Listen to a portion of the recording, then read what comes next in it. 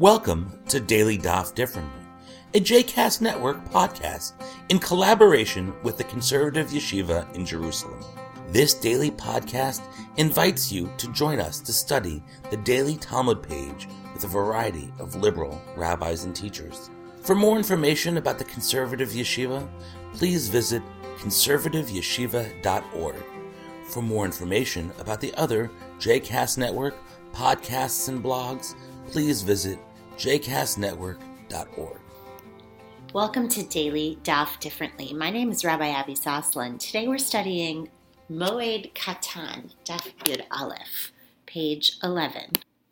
One of the things I love about going through the Talmud is getting to learn some of the fun facts that the rabbis present about ancient life. On today's daf, we have some goodies. Before our chapter ends at the bottom of Daf Yud Aleph, the rabbis give us some practical advice on random matters, specifically on eating and pickling fish. My favorite moment is when Rav tells us the advice he got from Ada Tzayada, Ada the fisherman. He says, Kavra samuch de misrechei ma'alei. Fish is at its best when it's close to misrachei, smelling or stinking. So, did the ancients think the way we do today about fish? Not exactly. Just for fun, look at this fabulous passage about when fish is at its best. Rashi, living many centuries after Rav, explains this advice. He says, Yafehu. It is best, le'achar zman, after a while, shenitzod, after a while after it's been caught, yoter mehahi she'ata nitzod. It's much better than the moment when it has just been caught. Rashi sees the way to eat good fish as slightly different from the way we see it today. Tosafot, only a century or two after Rashi, are less convinced. And they say, Uvizman hazeh, in these days, tofsim sakana, you can actually catch danger, lemechal samuch l'sirchin, when you eat fish so close to its rotting, so close to its starting to smell. Tosafot suggests it is possible that some of the rifu'at, the trufat, the remedies in the Talmud have changed. And so Tosafot says, well, this is one of those things that may no longer be the case. Bazman hazeh. Turns out that we don't have to follow everything in the Talmud. We can be assured that it is okay, according to Jewish law, to eat fresh fish and to benefit from the age of refrigeration. So now we move to Perek Bet, the second chapter of the Masechet, on Amud Bet of our daf. The second chapter deals with the confluence of Chol HaMoed and the laws of mourning, Avelut.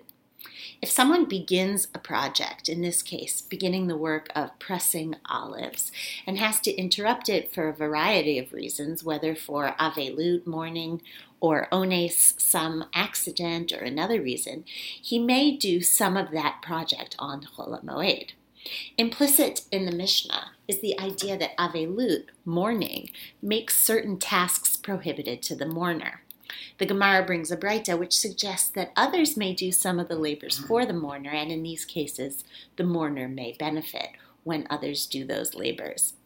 But the end of our daf brings a strange story about a case where a mourner did not allow himself to benefit from others during his mourning period, even though it may have been permitted.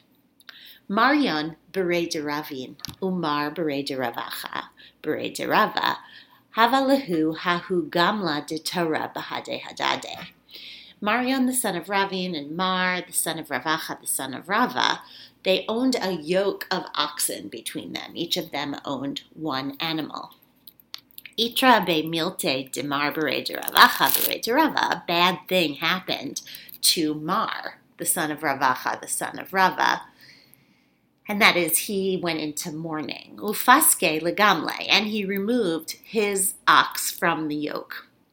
Basically, he said, I don't want my ox doing any of this work. He did not want to benefit from the work of his animal. But this posed a problem for later generations. Amar Ravashi.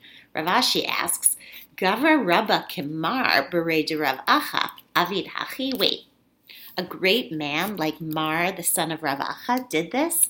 Nehi delif seda dide lachayish. Okay, granted. He wasn't worried about his own hefsed, his own loss of the benefit of his ox. Ad acharim lachayish, but wasn't he worried about the loss of others? He shared a yoke with Marion Berei de Ravin.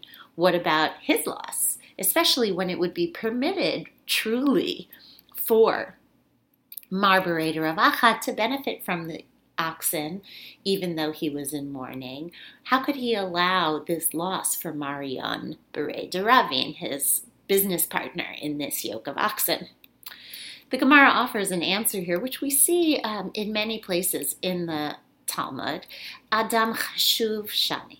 An important person is different. He must follow a more stringent standard because he is Mar de Rav Acha, the grandson of Rava, the son of Rav Acha.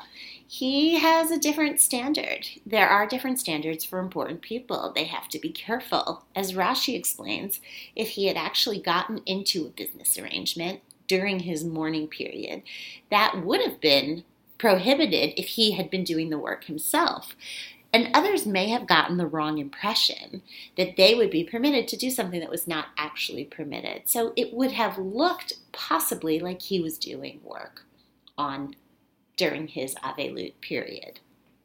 So this is one of those ideas behind the notion of Marit Ayin, which we often, I hear mentioned a lot today, the concern with being seen doing something that is actually right, but that might look like it's wrong. For example, you might be eating a completely kosher salad in the window of a lobster restaurant. Many Jews will say, well, I don't care what people think of me. I'm secure in my Judaism. I know that what I'm doing is halachically okay. But the fact is, it's not that we might avoid doing things because others might judge us or because they are wrong, but rather because we might cause them to make a mistake and think that the wrong thing is within a law. So that someone might think, oh, she's eating there. Well, then that lobster restaurant must be kosher. That's what concerns Mar Berei de Rav Acha, that others might misunderstand his action and think the law is different than it actually is. Each of us today is, in our own way and in our own circles, an Adam Chashuv, an important person. The Gemara is reminding us that we need to be careful about the messages that we send. I would argue that this is also important with regard to the politics that we espouse and the things that we say. We need to be so careful to recognize that people often look to us, those of us who study Talmud on a regular basis, those of us who are part of the religious community, they look to us to see what are we thinking, what are we doing, and what are we saying. Not necessarily in order to judge us, but very often in order to model their own ideas and ways of thinking and acting after us. Adam Chashuv Shani. An important person needs to have a little bit of a different standard. We have influence, and that can be a big responsibility. The Gemara is reminding us, in the name of Mar, to use our influence wisely. Adam Chashuv Shani. Until tomorrow. I hope you've enjoyed today's episode of Daily Daf Differently, and that you'll join us again tomorrow for a new page. The music at the open and close of this episode is Ufros from the Epicurus album One Bead, available on Bandcamp, iTunes, and Spotify.